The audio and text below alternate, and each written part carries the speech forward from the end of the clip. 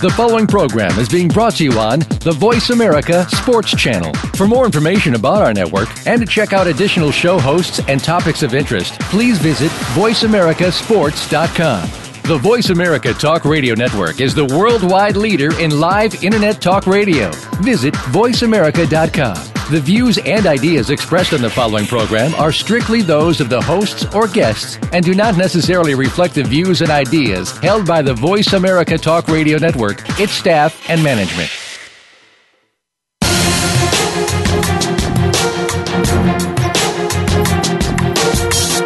It's time to find out the stories behind the stories. Welcome to Nick Ferguson's Secondary Perspective. Get ready for some amazing guests, along with Nick's own expertise and insight behind some of today's top news in sports. The where, why, and how. Now, here's your host, Nick Ferguson.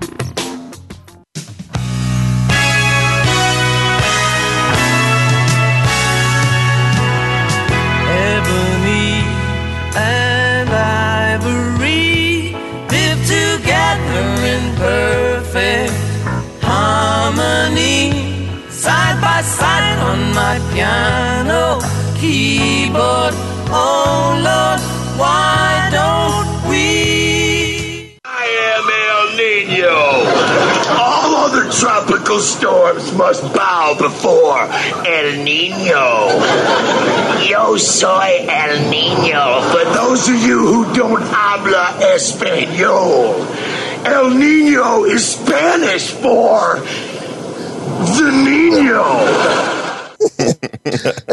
You have to love that, Mario. That audio one of my favorites.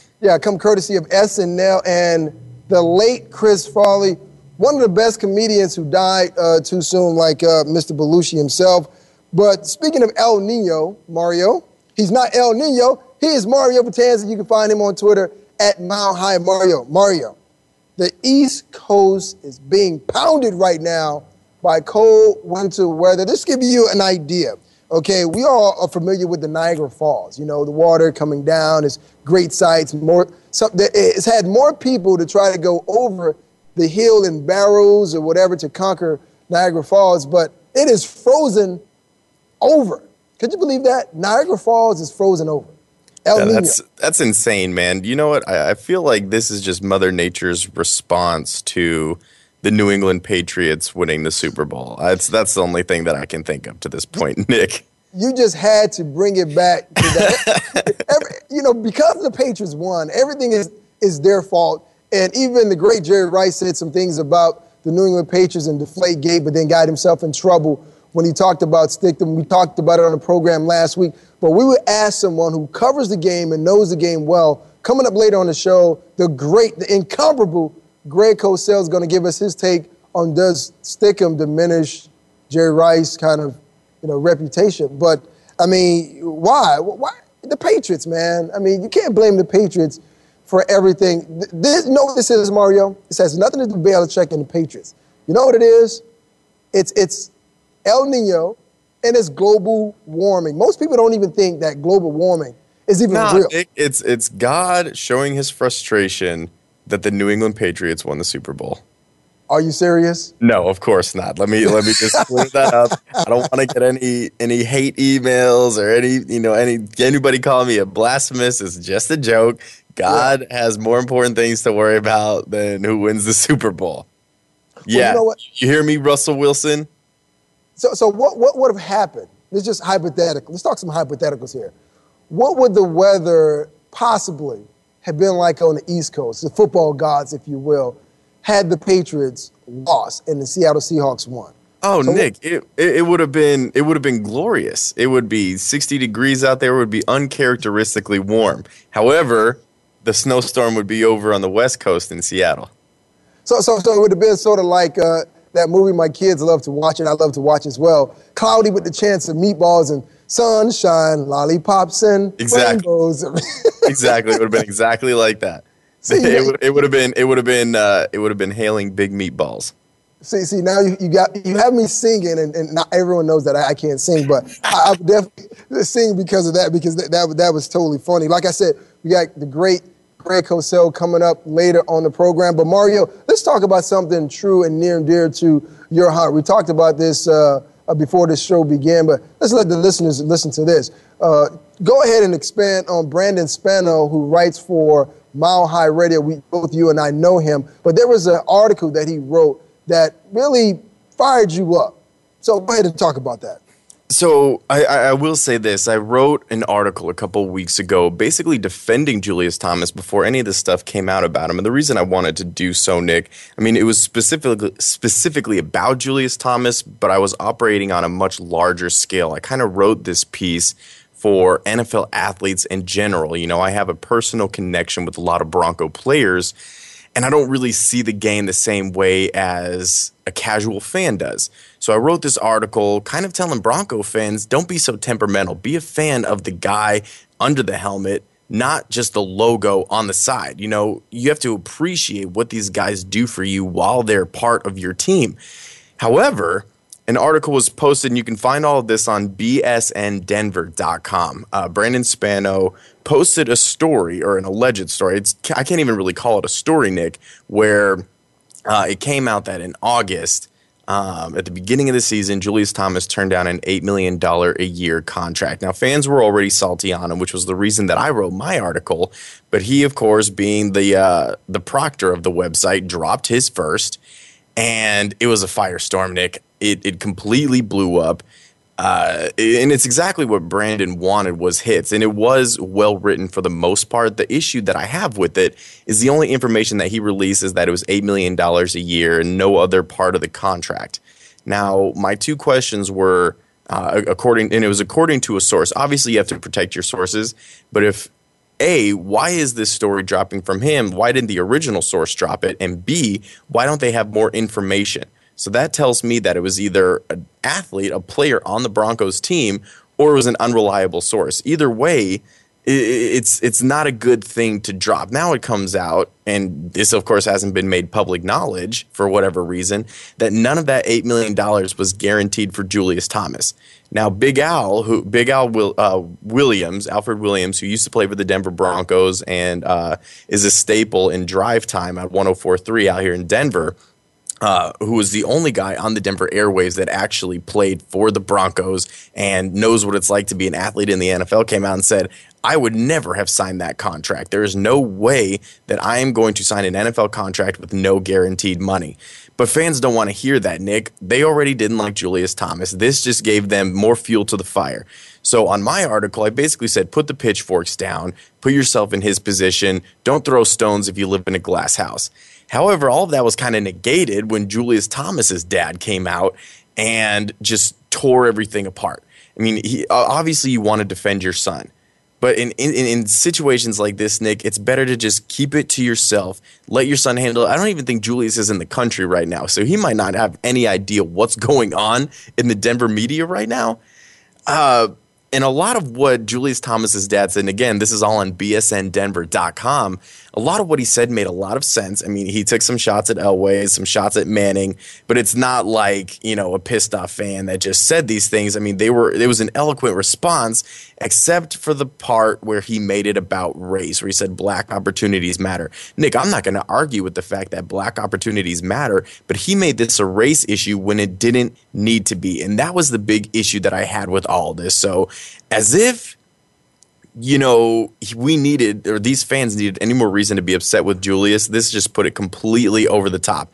But I just thought that it was bad reporting on the part of Brandon Spano. Why are you dropping this story when it happened back in August and now we're midway through February? Because you wanted to get hits on your website. But let me tell you this, Nick, the team knew Julius Thomas turned down the contract. This isn't going to matter to them. If they want Julius Thomas on the team, and honestly, they would be foolish not to, then he's going to be back on the team. He'll test free agency, and in my opinion, the Broncos do need to bring him back, and I am in the large minority there.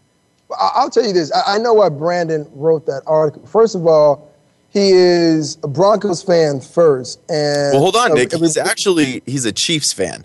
He's a Broncos reporter. He's in the Denver market, but he is by trait not a Broncos fan. Well, even with that being said, I mean, you look at the fact, okay, he's a Chiefs fan. So that gives him a little more validity to go after Julius Thomas in this particular case. And then you live in Denver, a team that, was put together when John Fox was there, and they went on a run. And after losing to Seattle last year, it was anticipated that this team would actually put themselves back in a position to get to the Super Bowl. Peyton Manning's record-breaking touchdown year, you're talking about Julius Thomas, what he was able to do as a guy who played college basketball. 1 year of football, just sensational on the field, and then they lose at home against Andrew Luck and the Indianapolis Colts in the fashion that they lost. So there's a lot of people that are frustrated, and they were questioning, Julius Thomas, not his work ethic, but his mental toughness. Could he get back out on the field with the ankle injury and get out there and help his team? And that was one of the things that frustrated him. And you see that frustration coming out in Brandon Spano's Mile High Sports, analyst. You see that in his article. You see Nick, that anger and that frustration. Just to put it into perspective, this should not be a story. And the reason being, Chris Harris, who is widely loved in Denver, maybe the most underrated cornerback in the NFL, he turned down 2 contracts. Now, I know that there's a little bit of difference, and people think a little bit higher right now of Chris Harris than Julius Thomas. But why aren't we holding them to the same standards? They play for the same team. They're both considered top 5 at their position. So why shouldn't they demand the same sort of respect from their contract? But why didn't it come out, Mario? Why didn't it come out that Chris Harris turned down 2 contracts? Terrence Knighton still hasn't signed, Nick, and he's getting irritated that it hasn't gotten done, but he's turned down contracts before. But nobody's talking about that because they're not writing slanderous articles about him. But the reason no one's talking about that because both of those guys who you just named, Terrence Knighton and Chris Harris. Terrence Knighton, first of all, he is a free agent, and he's probably going to jump ship and go join Jack Del Rio with the Oakland Raiders. But Chris Harris came off an injury. He's been grinding ever since he got into the league as an undrafted free agent. So he's earned his money. He came back off of the knee injury, came back and had I'm not denying, I'm not bad-mouthing Chris Harris at all. Let me just clarify that. He actually deserved more than he got. But I'm just saying, if you're going to call someone on declining and shooting down a contract that they didn't think was fair, why was it okay for Chris Harris to do it, but it's not okay for Julius Thomas to do it? Chris Harris turned down those contracts because he thought that he was worth more. Julius Thomas turned down his because he thought he was worth more. But see, the casual fan is going to hear that and think, oh, $8 million, like that's a ton of money. Yeah, right. But in the NFL, Nick, there's no guaranteed money. So I mean, if you start up a job, someone working a 9 to 5 or whatever, and they say, all right, so this is going to be your salary. It's very big, but, if you don't do your job or if something happens and you miss a day of work or whatever, you don't get any money despite working. It's not fair, Nick, but people refuse to see it in that light because they put athletes up on a pedestal. And I understand that you're going to, but you need to look at it from the player's perspective, and they're looking at it from a business standpoint. If it's okay for the team officials to do it and the general managers and John Elway and the powers that be, then Julius Thomas should be able to look at it from a business aspect as well. That's what he did. Yeah, but 9 times out of 10, you hear this all the time, first and foremost. It is a business. And trust me, I get what you're saying because what the organization looks at when they're dealing with the salary cap, they know they have a certain amount of money to sign a certain amount of players. And they need to get better within the conference. They need to get better within the division. So they're asking the players, hey, listen, take the hometown discount in some cases. In other instances, see, he'll take a hometown discount, Nick. But he still wants guaranteed money. He wants to make sure that he gets paid. He was arguably one of the best. He was arguably the best pass-catching tight end in the last 2 seasons. Gronk was out. Jimmy Graham had a down year this year as well. And I wonder if there's any hate coming towards Jimmy Graham in New Orleans right now. Probably not, but that's another topic for another day. If you look at it strictly from a team standpoint, if you want this Broncos offense to succeed, especially with Gary Kubiak, honest to goodness, Nick, you need Julius Thomas in there. The first game that he missed, he got hurt at St. Louis. They scored 7 points. Now, the game plan was largely revolved around him, which is why they only put up 7 points. But after that, they put 29 on Kansas City a couple of weeks after that, but they kicked 5 field goals because they couldn't convert in the red zone. They scored 24 points against Buffalo, no passing touchdowns from Peyton Manning. 22 against San Diego, and Manning struggled, only threw for 233 yards. Cincinnati, they lost. So it's clear that they need Julius Thomas in there, whether you like him or not. If you're going to be a fan of this team, Nick, and you want the players on the team to give them the best chance to win, Julius Thomas needs to be there. There are no free agent tight ends out there who are better than Julius Thomas. In fact, Jimmy Graham and Rob Gronkowski are the only guys you could make a case for that are better than him. Well, I beg to differ, because when you look at the guys that are out there, you had Gresham from Cincinnati, and the Gresham guy is not better. The guy it's who not I even think, close. Wait a minute. Here's a guy who I think would fit great with what Gary Kubiak plans to do with the offense, because he has familiarity both in Houston and with the Baltimore Ravens, and that's Owen Daniels.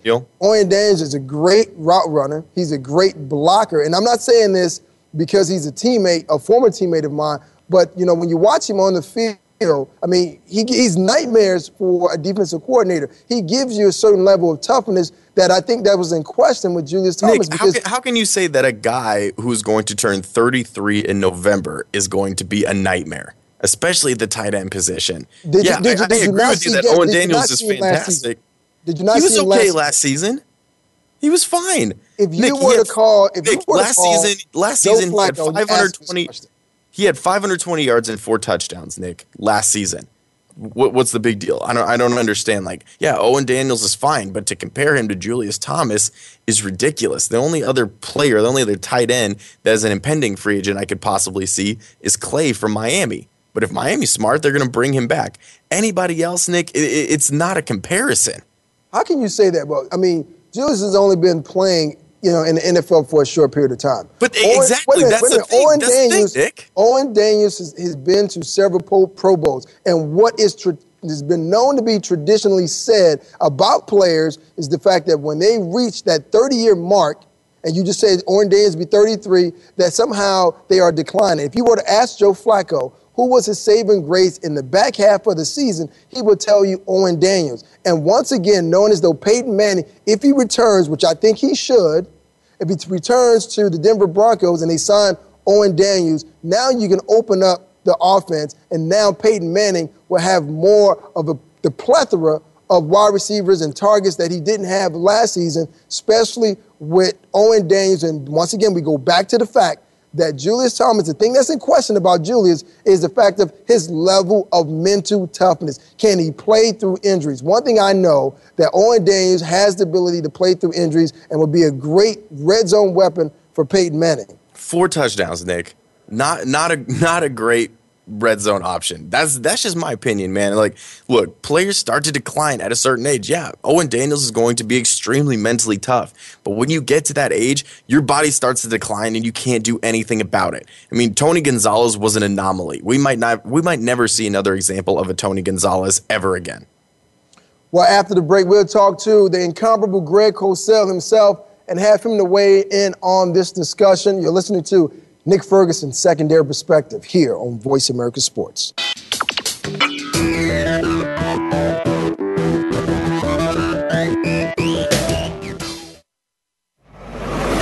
Your internet flagship station for sports, Voice America Sports.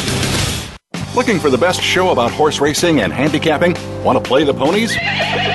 Join us every week for Winning Ponies with John Englehart, racing's regular guy, where you'll go inside and behind the scenes with the top jockeys, trainers, agents, and handicappers in the world of horse racing. This show is the perfect complement to the Winning Ponies handicapping website. Listen for top plays for the weekend and the spot play of the week, and win prizes just for calling in. Winning Ponies with John Englehart is live Thursdays at 8 p.m. Eastern, 5 p.m. Pacific on the Voice America Sports Network. Sports continues to grow and evolve to ever-increasing prominence in today's society. On All Around Sports, host John Inglesby will connect with the leading newsmakers from the sports world, including players, owners, and fellow sports journalists, discussing the top news and events that are relevant to sports today. John will also report from and offer his experience of the world's top sports events. Tune in to All Around Sports with John Inglesby, Fridays at 1 p.m. Eastern Time, 10 a.m. Pacific on the Voice America Sports Channel.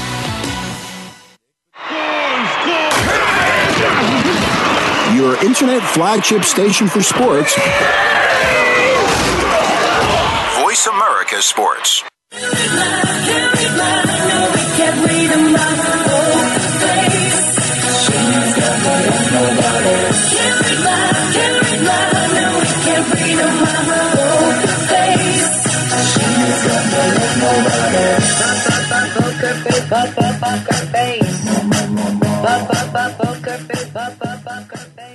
My poker face, that's what a lot of NFL prospects are going through this week as the NFL Combine kicks off in Indianapolis, and we are fortunate to be joined, like I said, by the incomparable Greg Cosell, who is at the NFL Combine. Greg, thank you for joining the program.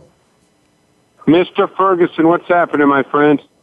Nothing much. I'm not on the East Coast. I'm not getting pounded by that heavy snow. I'm on the West Coast, so I am living in and basking in the sun.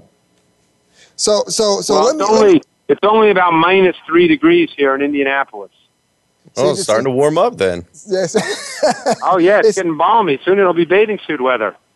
Bathing suit weather. Okay, before we went to break, we were having a discussion about the Denver Broncos and the situation with Julius Thomas, whether the Broncos should sign him back. And please help us settle this debate. I said that Owen Daniels is a better tight end than Julius Thomas. What are your thoughts? Currently. Who do you think's a better tight end? I think Owen Daniels is a better Who would you selection. rather, Greg, this coming season, who would you rather have between the two?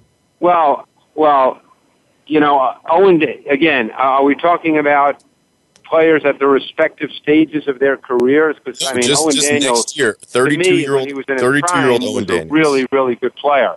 I think he's later in his career. I still like the player. But Julius Thomas is a little different animal in terms of the athleticism, the way he can be utilized and deployed in an offense. So I think Thomas, at this point in his career, gives you more dimensions offensively.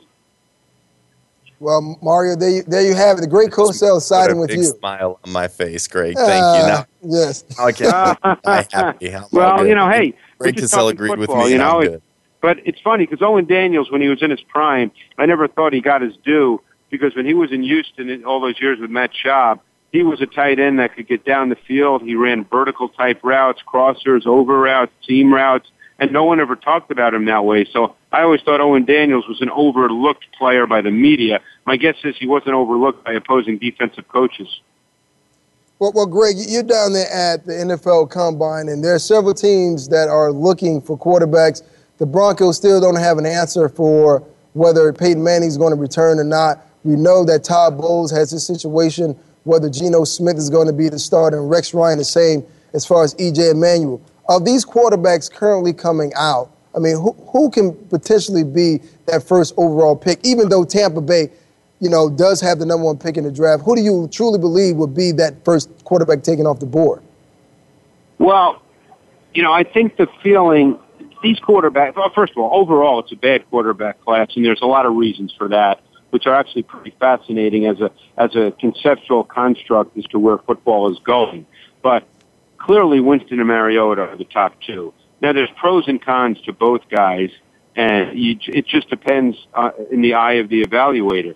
Winston is a quarterback that ran a pro-style offense. You see anticipation throws, the kinds of throws that are necessary to make in the NFL. But Winston is also a kid that's very deliberate. He's not a quick-twitch athlete. He needs to speed up everything he does. And can that be done? It can. But then when the games start and there are bodies around you, the question always is, do you revert back? So Winston has some things he needs to work on, but there's positives as well. Mariota, in the offense in which he played in, that is a unbelievable college offense. So what you have is you have receivers who are open in a precisely schemed offense. So you don't see anticipation throws. You don't see him make throws with people around him. You don't see him make throws into tighter windows. Now, whether he can do that or not, that's the projection with Mariota. You have to decide if you think he can do that, but you don't see those throws in college. Now, Greg, let me ask you this. No one's really thrown this out there. Is there any chance that the Buccaneers don't draft a quarterback #1 overall, maybe go with Dante Fowler Jr. out of Florida? Well, right now, the only real quarterback on their roster is Mike Glennon. And I think Lovie Smith has made it pretty clear, based on what he did, not what he said, that he's not a big Mike Glennon fan. So I would think that they would not go into the season essentially with Mike Glennon as their #1 quarterback. And as you guys know, free agent quarterbacks are never the answer. They're just kind of stopgap guys, and there's no real guy out there. So I would be very surprised if they didn't take a quarterback at number one. If you just joined us, we're joined by the incomparable Greg Cosell, a senior producer at NFL Films, author extraordinaire.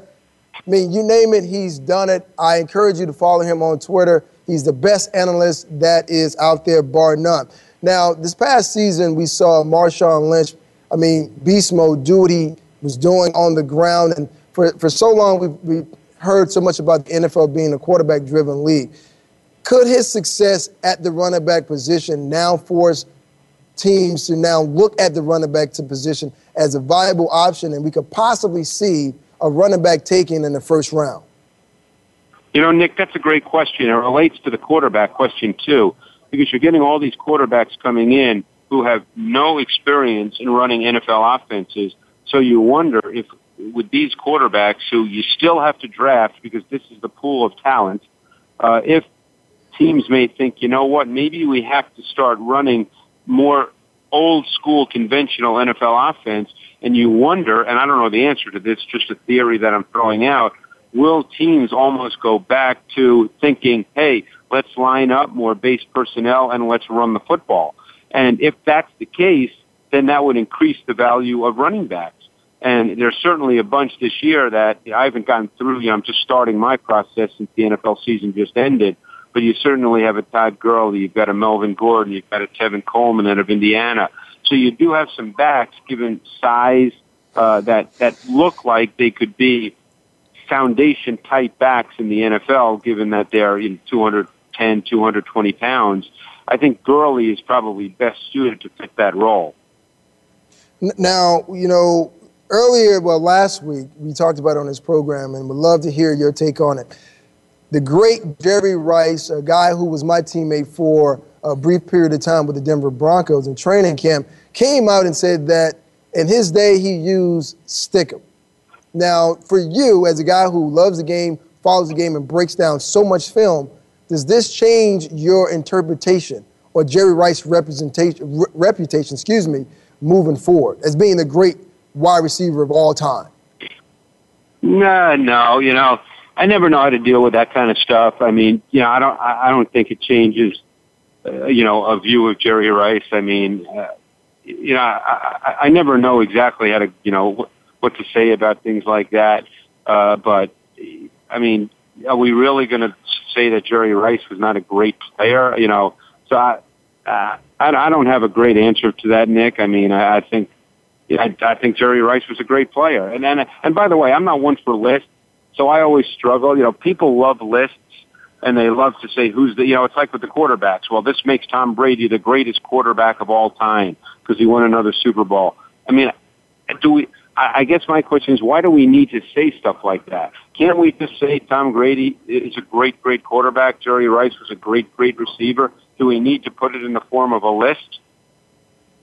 That's always tough, Greg, because, when we look at quarterbacks are judged by wins and, more importantly, Super Bowls. And someone asked me that very question. Now that Tom Brady has won another Super Bowl, is he not arguably the best quarterback in NFL history? And I said, if you follow the stats and you looked at Super Bowls, you can say he's the guy that is the best quarterback that ever played the game. But do you truly feel that way? It's a fascinating look. We know he's won 4 Super Bowls. Well, let me ask you this, Nick. Obviously Peyton Manning, there's a lot of people that now have sort of different feelings about Peyton Manning. I guess he's been eliminated in the first round in his first game 9 or 10 times. He certainly hasn't had the overall playoff success. But if you were looking at the quarterback position and trying to figure out who has had maybe more influence on the development of sort of the modern quarterback, the present-day quarterback, you could almost make the argument that Peyton Manning is really the first of the problem solver quarterbacks, that he sort of changed on a certain level the way the position is played to some degree. I never use the word revolutionize because I think that's always too strong a word. But he was really the first of the so-called problem solver quarterbacks And that's the way the position has now moved at the NFL level. So while Tom Brady has won 4 Super Bowls, and that's inarguable, and this is no knock on Tom Brady, I just try to think, sort of academically and intellectually about how you truly evaluate quarterbacks. It's always easy just to say wins, because then it's just a mathematical equation. Then there's no conversation. Then the question's not even worth discussing. It's just a mathematical equation. Well, if you just joined us, we're joined by the great Greg Cosell, breaking down the NFL draft and NFL quarterbacks. Greg, before I let you go, the Dallas Cowboys have to make some big decisions in free agencies. Yep. And the word is that they are considering franchising Dez Bryant. Now, he's a very talented wide receiver, but he's very volatile and, is always in question his off-the-field antics. Are they making the right decision franchising him? Because they get him at the highest dollar for one season, but who's to say that he signs back with them after that contract expires? Yeah, that's a multifaceted question. History shows that running backs, after they carry as much as DeMarco Murray did, that they usually don't perform at that level again.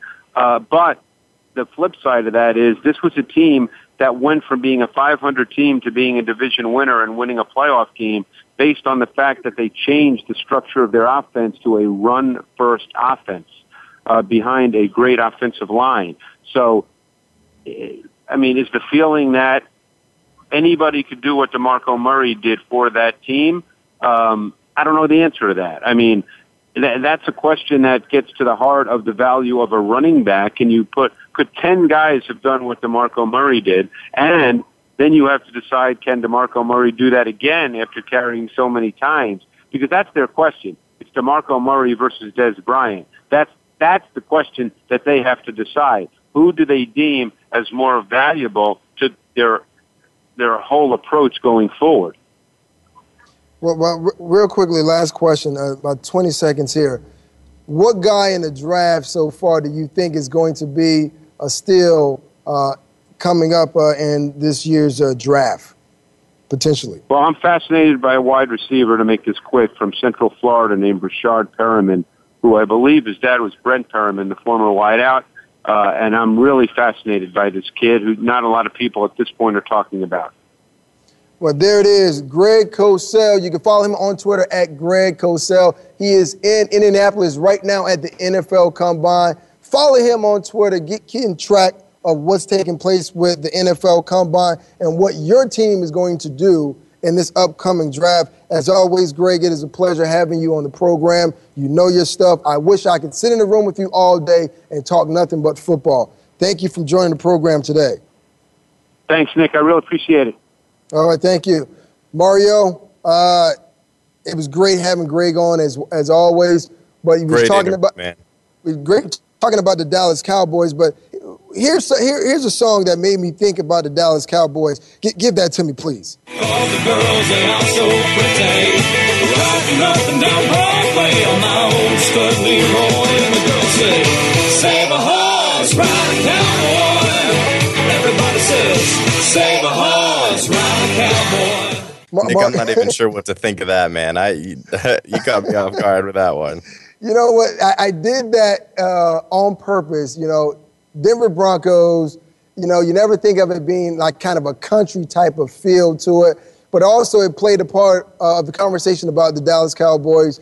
And like Big and Rich said, and that's another fun fact for Thursday, you didn't know I listened to Big and Rich, now you do. But save a horse, ride a cowboy, and knowing as though that Dez Bryant, great wide receiver, and very volatile, as we talked to the great Greg Cosell about it, but Tony Romo and the Dallas Cowboys would not have been where they were in the game against the Green Bay Packers if it were not for one person, DeMarco Murray. So, as Big and Rich said, save a horse, ride a cowboy. You got to get DeMarco Murray back in the Cowboys uniform and run him, ride him all the way back to the playoffs and possibly a Super Bowl. So we don't know, but yeah, Mario, I wanted to change things up, and I played that Big and Rich just for you.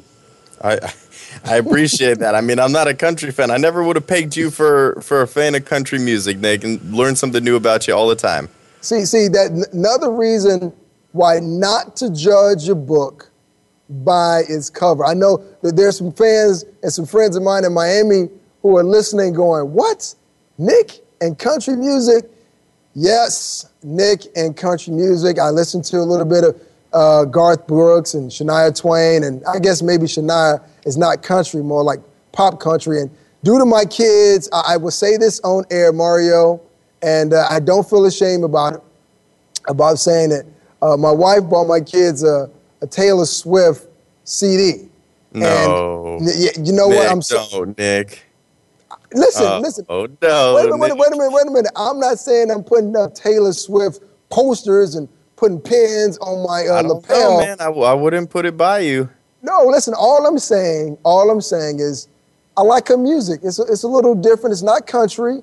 It's more pop than anything. It's but feel good. It's feel good music. Yeah, it's feel good music. I mean, to me, listen. I'm not going to be the Kanye West of the music industry right now. I love all music, all genres. If you play it, it sounds great, I'm going to listen to it. But if it sucks, it sucks. But Taylor Swift right now, my kids listen to that going to bed at night and waking up in the morning. So I'm not mad at her. She is a great, artist and songwriter. Maybe you should listen to a couple of her songs a little more in depth. Maybe, you will now Nick, kind how of go inside. in depth could I possibly get with Taylor Swift? I mean, I don't know. You're talking about the most cookie cutter lyrics that are out there, and you want to talk about getting in depth with Taylor Swift. Hey, look, man, music. You just like watching her music videos, Nick. No, you know what? I haven't seen any music. The only music video that I saw, because everyone was talking about it, I saw the Shake It Off video. And I have to say, you know what? It took her outside of herself. And when she went to a record label and told, listen, I want to do something entirely different than I've done it before, they lost their mind. But watching the video, you see a lot of her personality that comes out in the video. So for me, I like that. I like people being able to explore different sides of themselves, showing a little creativity. So, guess what? Like I said, I'm not going to Taylor Swift concerts or whatever, but I like the music. Sure, it's you're a little not, different. Nick. What do you mean? I mean, look. Sure, you're not. Hey, listen, if she called me and say, listen, Nick, I have some tickets for you in the front row. No, she doesn't. But, you don't know that. But I'm on Twitter, at Nick Ferguson _25. So if she wanted to give me some tickets. Taylor, can we get my boy Nick some tickets to your concert, please? He's your biggest fan. He wants nothing more to sit in the first row. He knows every word to every one of your songs, and he's gonna sing it out at the concert. Taylor Swift, give my man Nick some tickets. I don't know about being the biggest fan, but I'm a fan. I'm a You're fan hiding of music. it, Nick. You're a closet Taylor Swift fanatic. No, I'm a fan of music. I love music. And how can you not like the Shake It Off video? She's making fun of herself and all these different genres. To me, that's what creativity is about. So if you want to knock me for liking that, well, go ahead, knock me. I don't care. I don't care. Shoot. And by the way, I do like that new Nick. You do. Yeah, you do. I do like that new one of the Nick Jonas song. It's in heavy rotation. Yeah, it's a heavy rotation, so it's kind of starting to wear on me, man. You're not talking about the Jealous song, though, are you? Yeah, the song that you don't like. Oh, Nick, we have never disagreed so much on one show. Usually I'm all aboard the Nick Ferguson train, but I'm jumping ship today, man. You can have Owen Daniels and you can have Nick Jonas, man. Well, I tell you what. After the break, we're going to talk about something else. Movies, for that matter. It was Valentine's Day last week. We'll see what Mario had to do and then see if he took his girl to see 50 Shades of Grey like so many Americans did. You're listening to Nick Ferguson's Secondary Perspective. Trust me, you don't want to miss this third segment. Come back right after the break.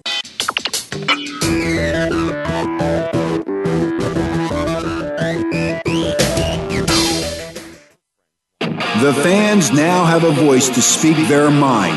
No holds barred. They need to bench his ass and then move on. I just think that the coach made a mistake. All crazy. NFL, MLB, NBA, NHL. Speak up.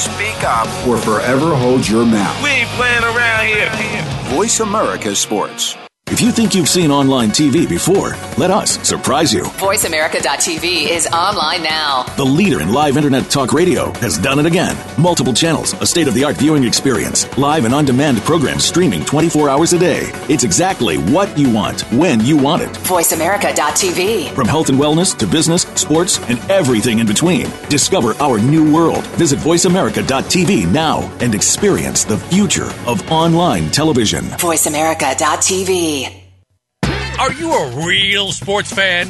Get ready to talk football and anything else sports with Kwame Lassiter, formerly with the Arizona Cardinals, San Diego Chargers, and St. Louis Rams. Kwame's got the experience, so he's prepared to talk sports with you every week on Kwame Lassiter's Sports Talk. It's on the Voice America Sports Network every Monday, Tuesday, Thursday, and Friday at 9 a.m. Pacific Time, 12 noon Eastern Time. Get ready for an unpredictable, fun, and sometimes sarcastic look at the world of sports. That's Kwame Lassiter's Sports Talk on the Voice America Sports Network. Your internet flagship station for sports, Voice America Sports. Hit it.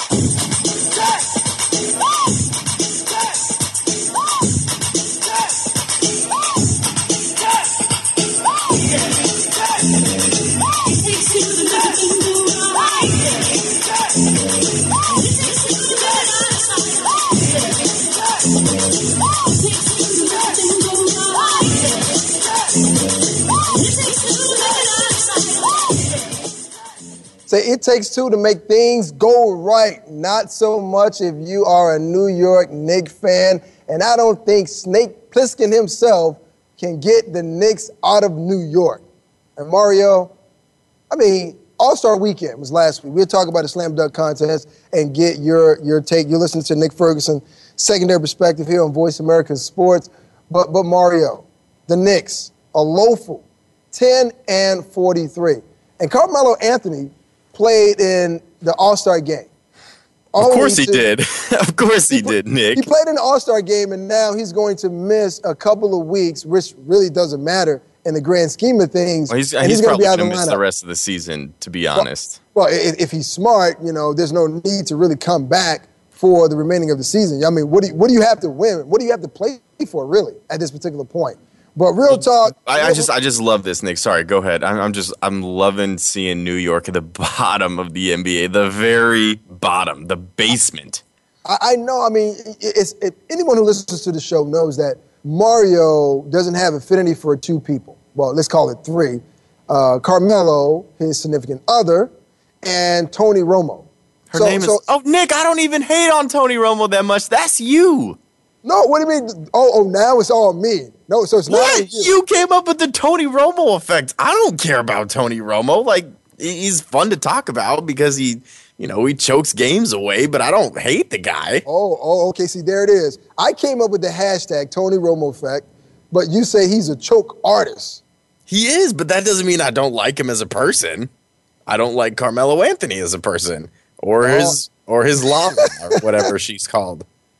So Carmelo Anthony plays an All-Star, like I said, but now he has to have knee surgery. Mario, I mean, real talk. Now he has to have knee surgery. Now he has to have knee surgery. Now, you want to talk about toughness issues? Getting back to the first segment, my goodness, like what a blatant slap in the face, Nick. That he's going to play in the All-Star game, and then as soon as the All-Star break is over, he decides to get surgery and just shut it down. This is.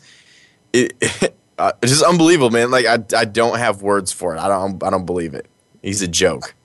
It is kind of odd that you decide to play an All-Star game and just kind of miss the remaining portion of the season. But like I said before, I get it. I understand. How could you miss out on an All-Star weekend? It's in New York City, of course, of all things. But listen. What does he has to play for? They're 10-43. They're out of the race. Period. Oh, you mean the team that he wanted to go to because it was a good market, right, Nick? The team because he wanted to compete for an NBA championship. That team, right? Okay, just making sure. Yeah, he left Denver for greener pastures, right? Yes, he has. Oh, this is my favorite. Speaking of that, I mean, there's a deadline that's vastly approaching. NBA trade deadline is vastly approaching. And let's stay out west a little bit. Let's talk about the Nuggets. Mm-hmm. The Nuggets. I mean, why you got to do this to me, Nick? I mean, I'm feeling good. I'm riding the Carmelo Anthony hate train, and then you just got to derail me and bring me down, man. Look, nothing is off limits. Nothing is off limits. Right. They're taking a step in the right direction. We knew it was going to be a fire sale here in Denver. Now I'm hearing reports that Ty Lawson is not going to be dealt. Neither will Wilson Chandler.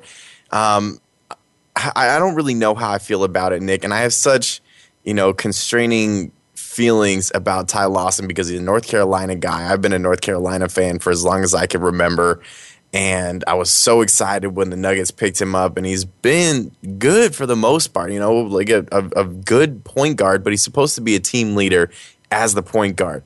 Now, he got a DUI a couple weeks ago. Now he missed the mandatory practice with an unexcused absence because he didn't get back from Vegas in time. But he has time to post on his Facebook page pictures and saying, all right, let the hate pile up. Like, what? I'm not sure what's going on in this guy's head, Nick. He doesn't seem like he's all there. And it's hard for me to say this because I like Ty Lawson a lot. He's one of my favorite players. He helped bring a national title to North Carolina. But to see him act in this way is so childish. I'm surprised that they're not dealing him. But to me, maybe it's because another team doesn't want him. They know all these issues that's going on with him. They don't really want to touch him right now. So that's the biggest issue. I mean, you can say anything you want about the Denver Nuggets and who they have, who they don't have. It's got to start and end with Ty Lawson. He needs to grow up and become a leader. I guess especially now that Aflalo is gone. Yeah, I think Brian Shaw and the organization is realizing, listen, we can have a fire sale and get rid of all of our players.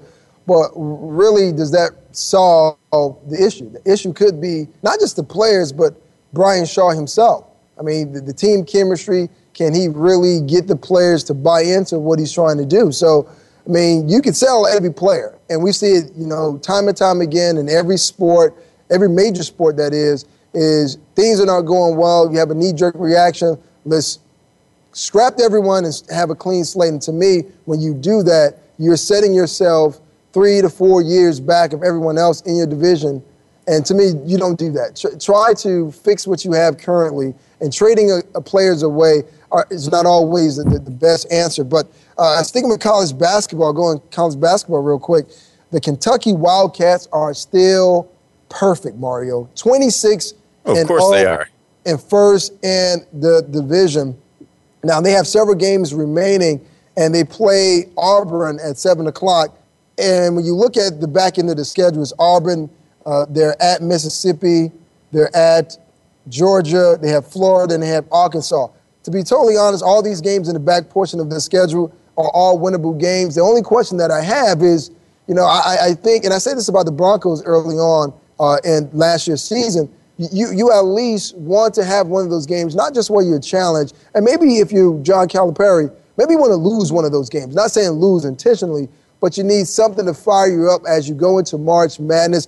I think it would be great for college basketball and for the program if they go into the tournament undefeated and then run the table in a tournament. That would be sensational for me. And I'm not a Kentucky Wildcat fan. I'm not. But to me, I'll get your take on it. I mean, looking at their schedule, I know they haven't lost the game, Nick, but they've had the games that you're talking about. They took Ole Miss to overtime and beat them by 3. Texas A&M, it took them 2 overtimes to beat them. So, I know they have all W's up there, but they've had close games. They've had to overcome, I guess, a little bit of animosity. Looking at the last part of their schedule, I don't see them having too much of an issue with Arkansas, who is the only ranked team at number 18 that they're going to face.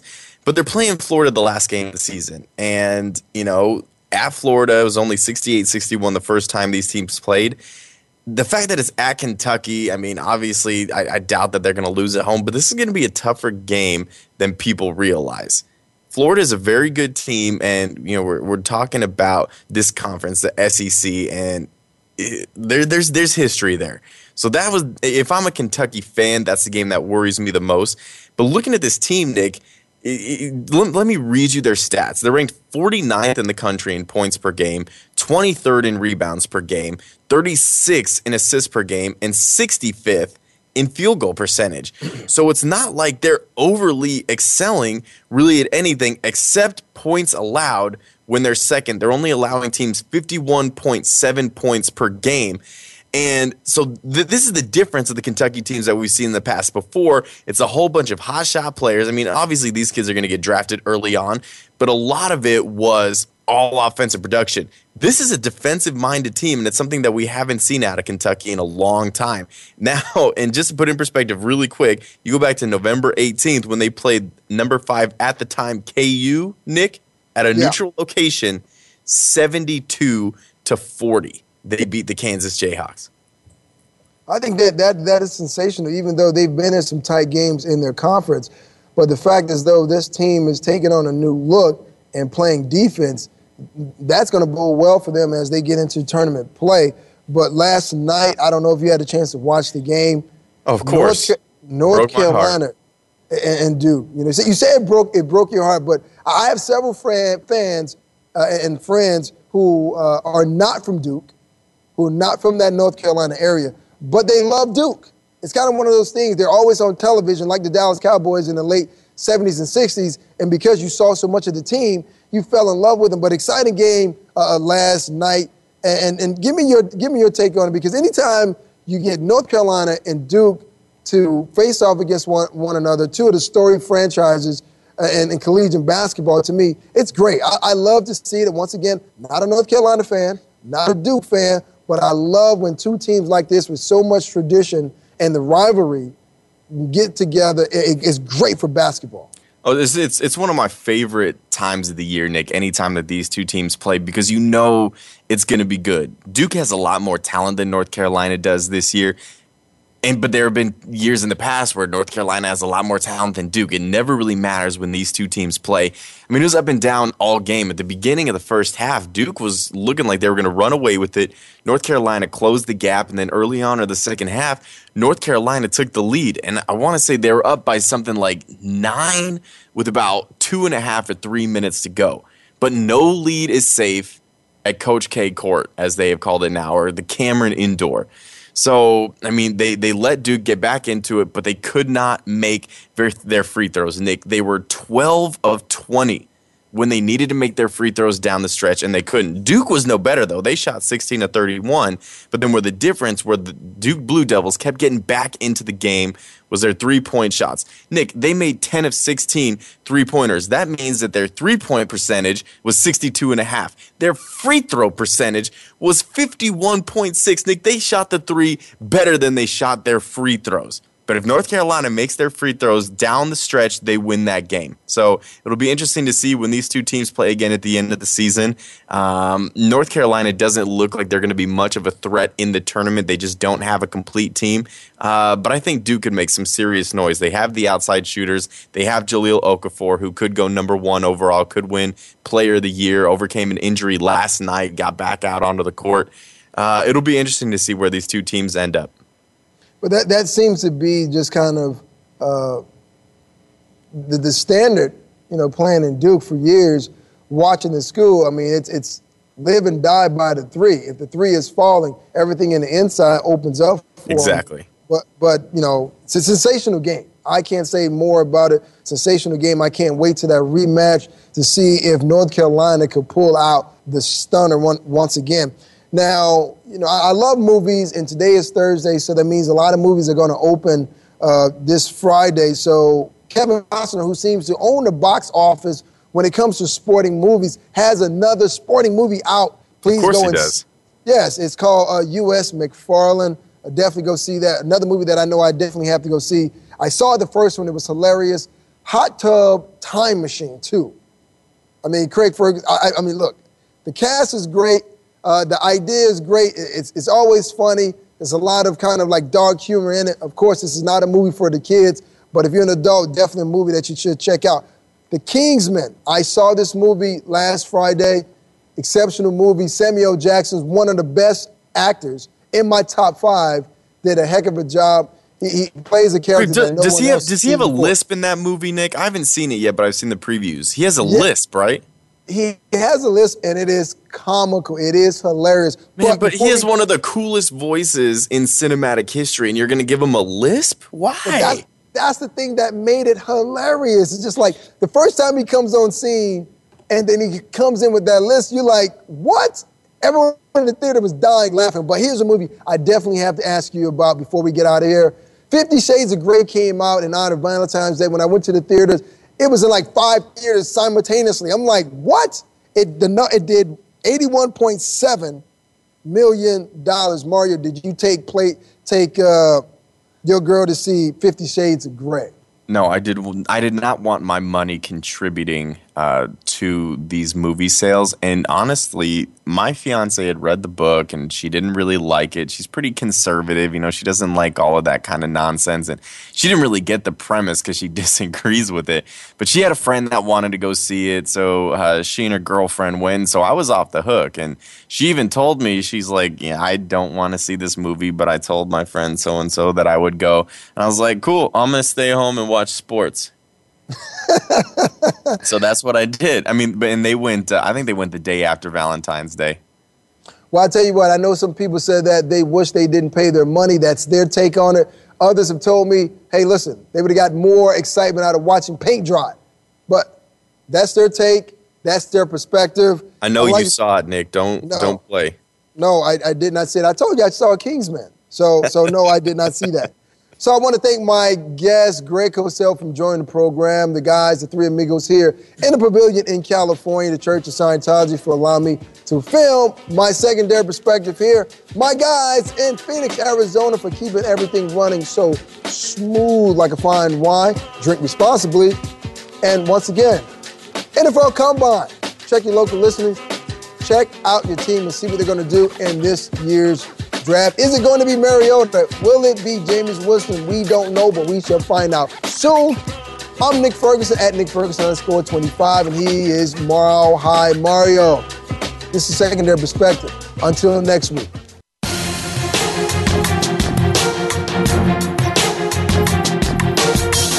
Thanks again for stopping by. Be sure to catch Nick Ferguson's Secondary Perspective again next Thursday at 1 p.m. Eastern Time, 10 a.m. in the West, on the Voice America Sports Channel. We'll share some more great stories next week.